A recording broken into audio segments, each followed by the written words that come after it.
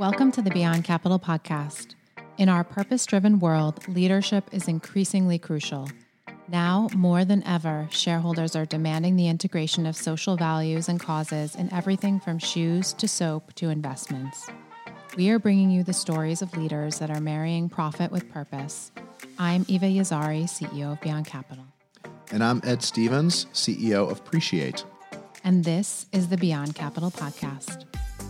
Today's guest is Christina Keller, President and CEO of Cascade Engineering.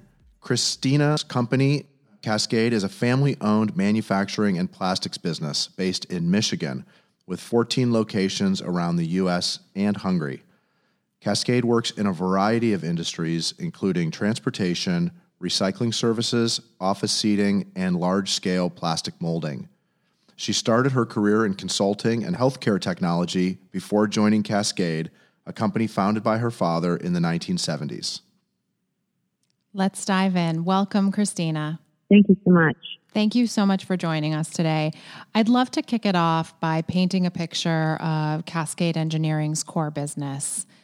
Can you describe a little bit about what the company does?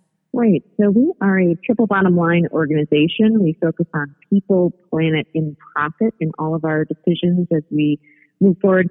As mentioned, we're a diversified, large tonnage injection molder in a variety of different industries, including transportation, auto and truck, furniture, logistics, and other areas. And the core fabric that weaves us together is the large tonnage injection molding, but also the care for people, planet, and profit in all of our decisions.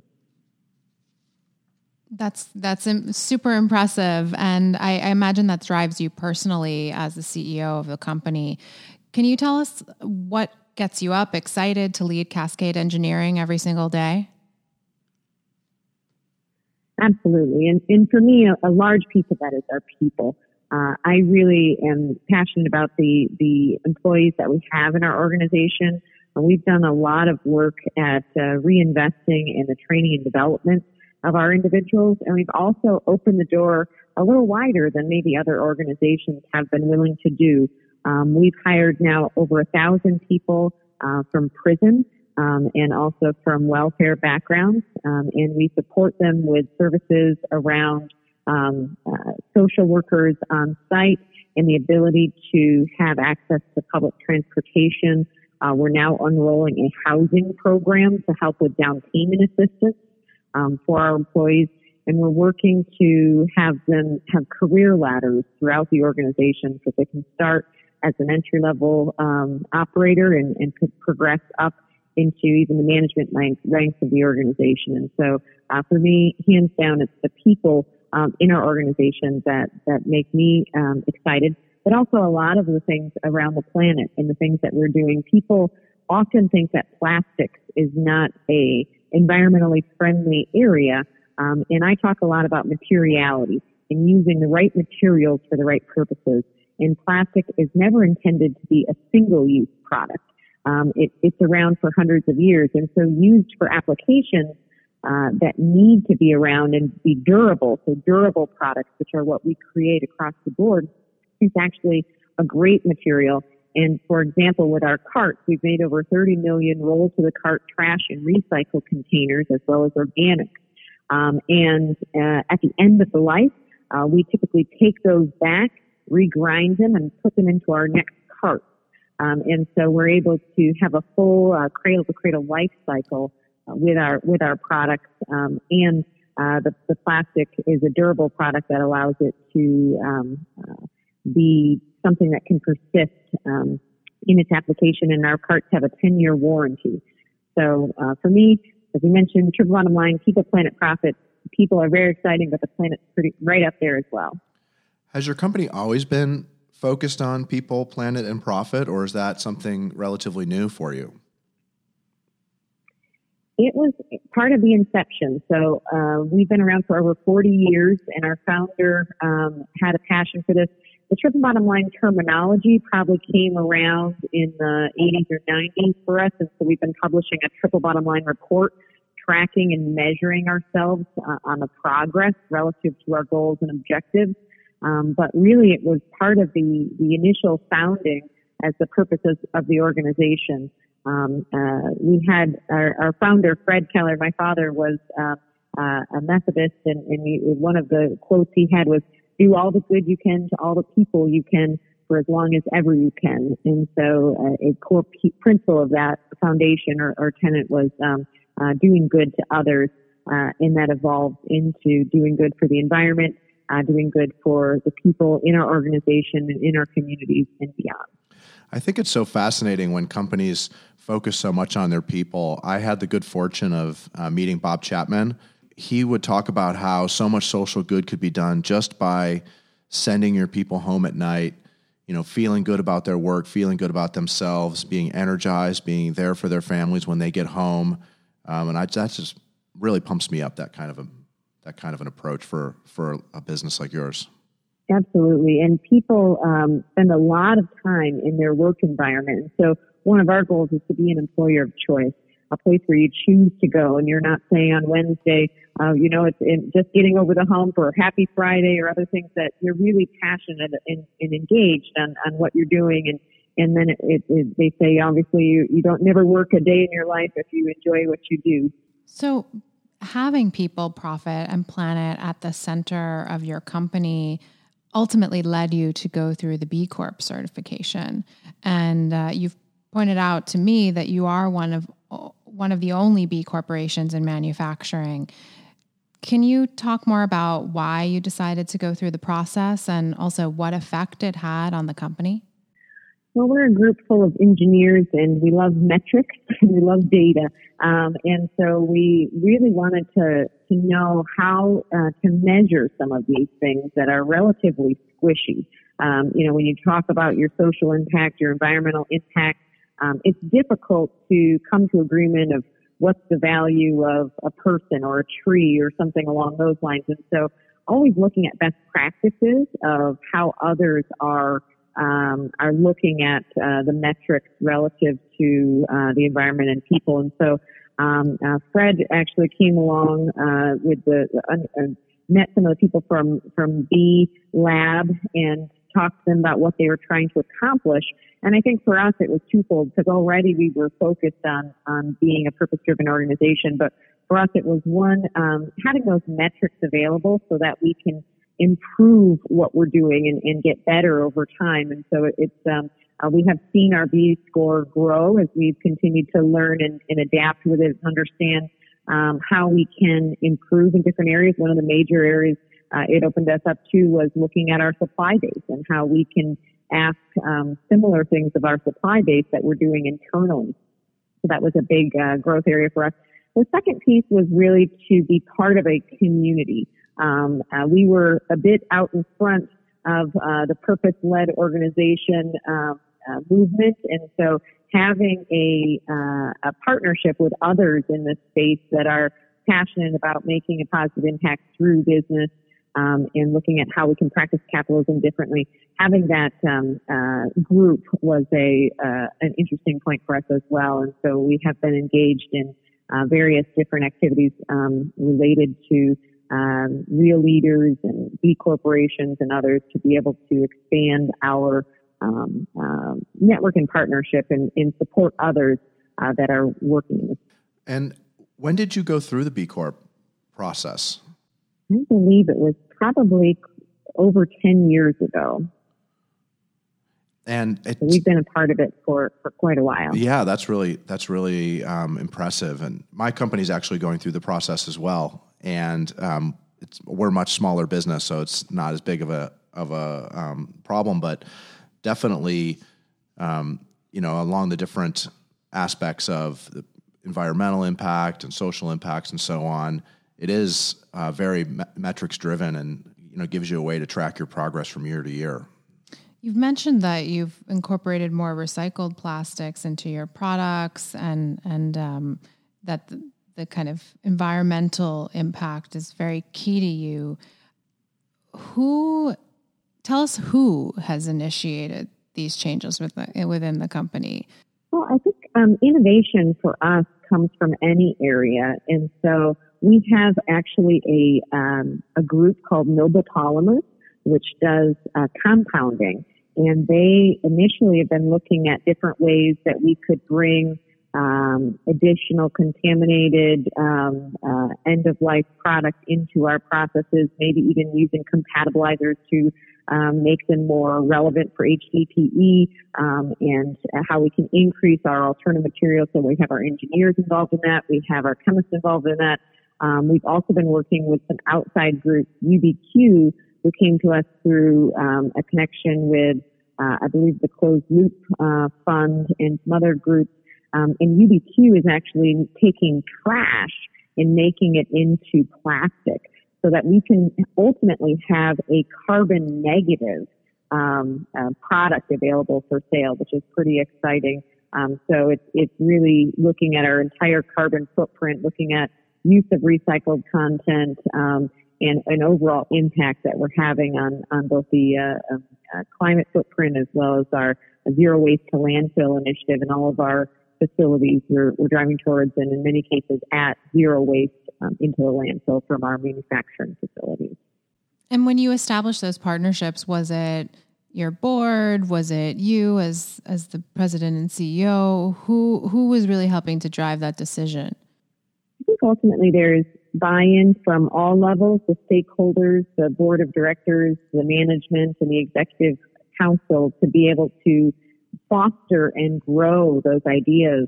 But as I mentioned, innovations can really come from anywhere. We had one that came up from Jeff Totten, one of our engineers. We have another that came to us through a partnership on the outside. One of our, more on the people side, but the pink cart was the brainchild of Joanne Perkins, who's one of our business unit leaders for the trash containers and recycling containers. And she was impacted by breast cancer because her mother and grandmother both passed away of breast cancer. And so to celebrate their birthdays and to celebrate the fact that she had passed through and has not had breast cancer, she made a pink cart for breast cancer awareness. And $1 for every cart goes to cancer research. It also has information on the top about remember to get your mammogram. It's a pink cart with the ribbon on the side. So you might even see those being rolled to the curb across the nation. And it's potentially going to win the coolest innovation in Michigan award this year. So we're pretty excited about the pink cart. But that was an idea that somebody had within our organization, and we fostered it because innovation can come from anywhere. And as long as you have an environment that fosters the growth of those ideas, we were excited that now we've had over $500,000 raised towards breast cancer awareness from somebody's idea from within the organization. Yeah, that's a perfect example of how one of your employees has kind of been involved in product design and have a stake in the purpose. I imagine that your employees are proud and impressed by this, also the zero waste and the carbon negative products that you produce. So I think for me, one of Cascade Engineering's mantras that I love is that the company takes an approach worth standing for. I can't imagine that has been an easy pathway. Can you talk about some of the tensions that you've navigated when instituting a triple bottom line approach? Sure. And obviously there's been, false starts and difficulties along the way. And I think even with some of our success stories, there's areas where, you lose your way for a little bit and then find it again. One of the ones that was, I think, the most powerful is the work that we've done on the prisoner reentry work. And when you look at the stats, our state has 9,000 people coming back from prison back into society every year. And a lot of times those people don't even have state-issued IDs. And so if you think about the difficulty and the false starts of trying to find a job, when you can't get a home because you can't get a loan because you don't have a home, and then you can't get a driver's license and you don't have an ID because you don't have a home, and just the compounding impact it is. Talent 2025 showed that if you have a job and a home, you're 90% less likely to go back to jail but yet we have very high recidivism rates where people are going back into the system. We're spending billions of dollars every year from the state to be able to incarcerate people, and we're really not focused on how those people are going to come back and transition into society and be successful. And so one of the programs that we have is to support prison reentry. And one of the individuals, Jahan McKinley, who's one of our early people through the program, started on the production floor, went all the way through the program of our PFC, became a plant manager, is now down in Texas working on our lean implementation, and actually gave a wonderful talk on TEDx called Transitional Rebirth.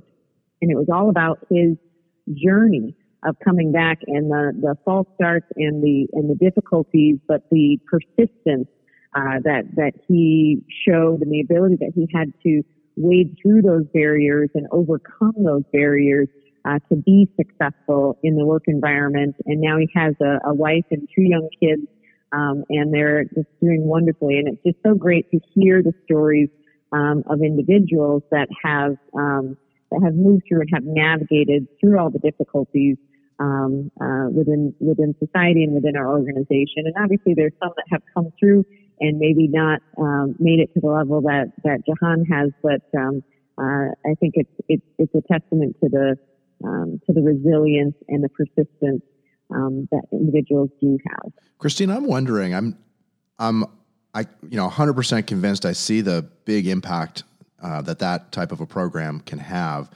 Since you do measure everything, I'm just curious, maybe just if you could shed some light on, is that type of a hiring, process and sort of total cost of employee comparable to a standard hiring process, or is it more expensive, or is it less expensive?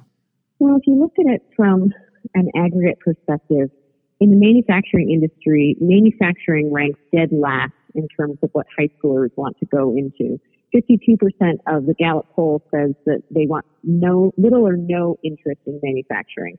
They rank it 7 out of 7 in their career choices.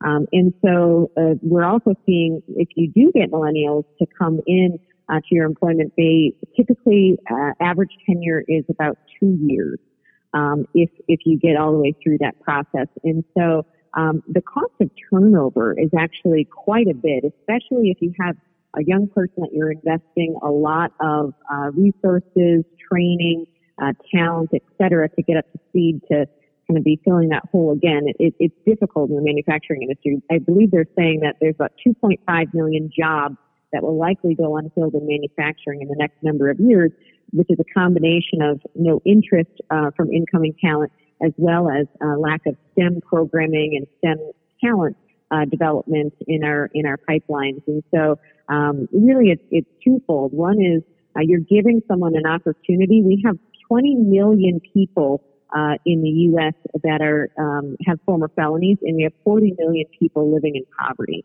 So there are 60 million people that are potentially underemployed and looking for opportunities in our current pipeline, and everyone's very focused on the millennial talent and how they can attract them.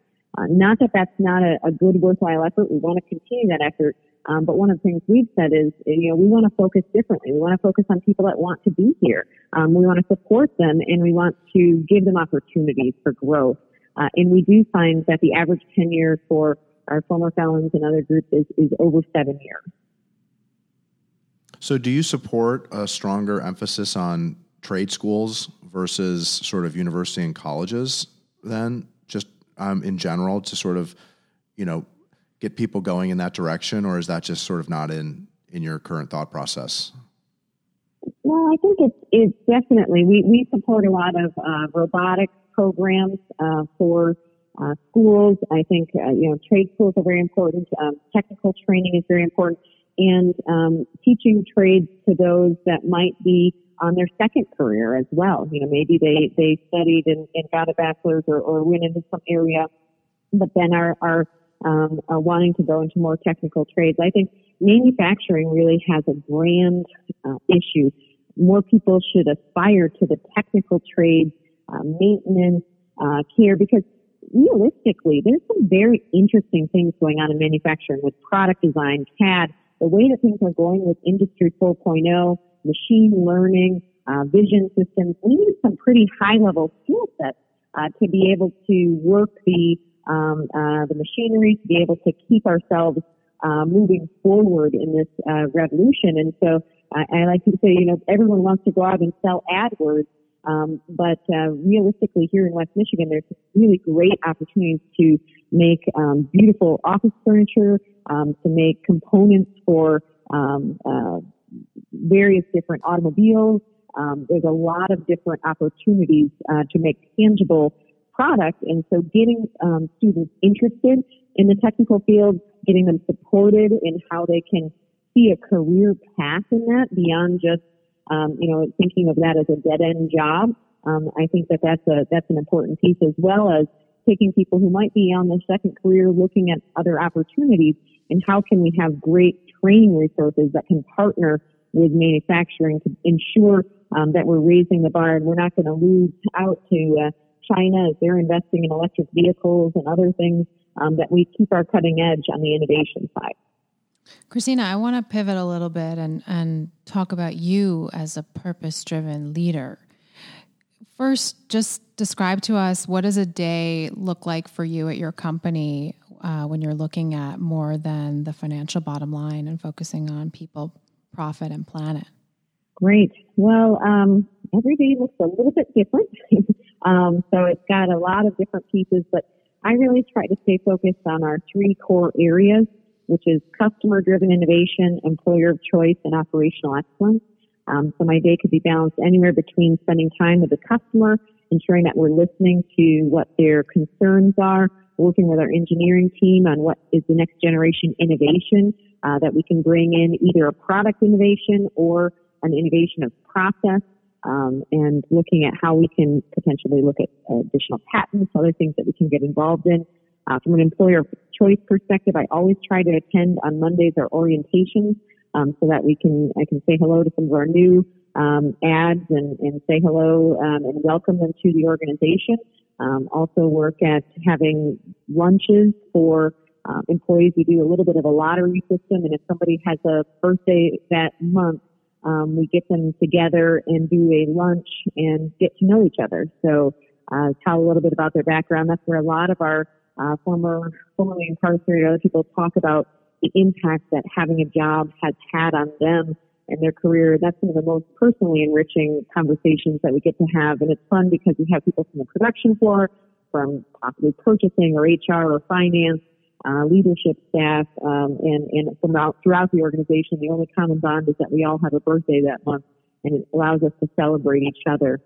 We also do our Star Award at our town halls, where we have a peer-to-peer Star Award winner, and then people come up and give gratitude for what that person means to them. And those are some of the really powerful moments.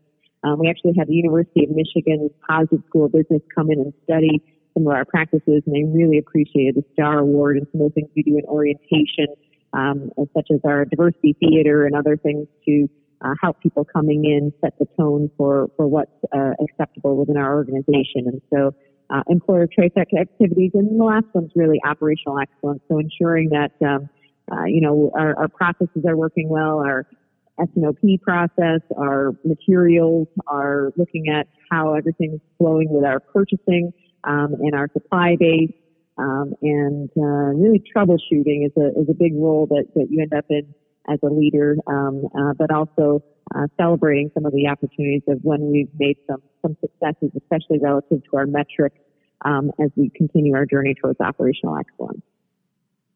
Yeah, thank you. And it's clear to me that you're passionate about what you're doing. So do you feel that focusing on more than just the financial bottom line fuels a greater satisfaction for you as a leader?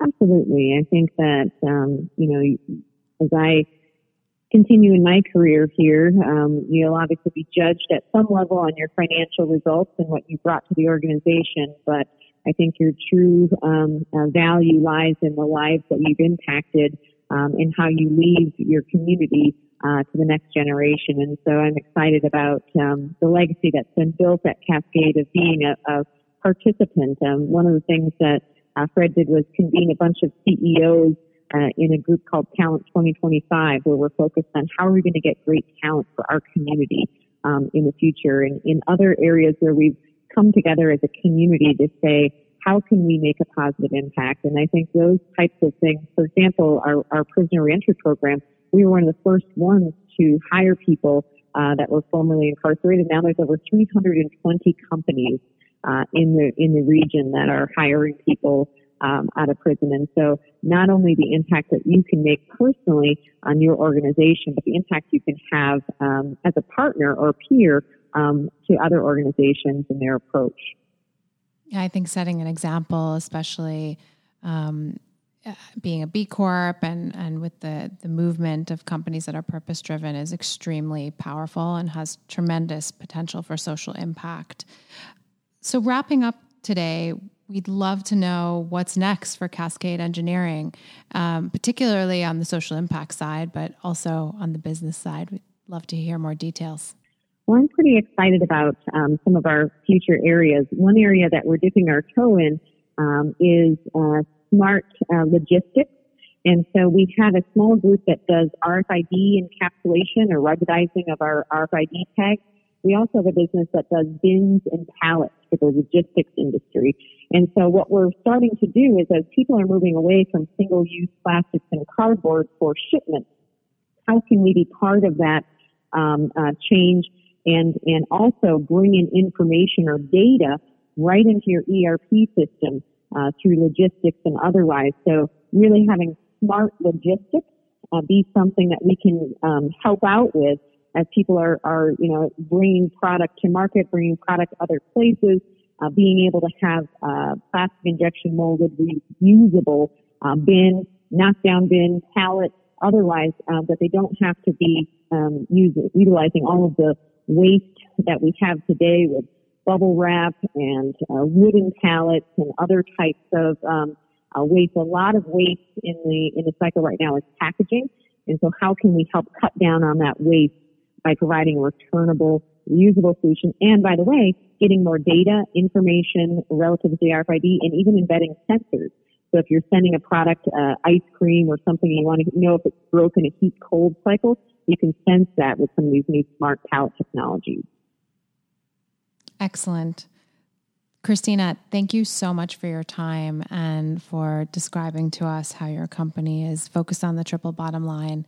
It's extremely inspiring for us and hopefully for other companies out there. Well, thank you so much. And thank you for what you're doing as well. I think if everybody shares their story, that can be inspiring to each other to continue on the journey, the worthwhile journey of being a purpose-led organization. Thanks, Christina. Have a great day. Once again, it's clear that a business leader with good intentions can create an impressive social, environmental, and ethical impact. There is always a way to put meaning behind the mission of a company, and we can all make a difference. You've taken the first step by listening to the Beyond Capital podcast. Thanks for joining us. Don't forget to rate, review, and if you haven't yet, subscribe on your favorite podcast platform. For more information, go to beyondcapitalpodcast.com. You can follow me on Twitter at EA Stevens. And follow me on Instagram at Conscious Investor. Until next time. Bye, everyone.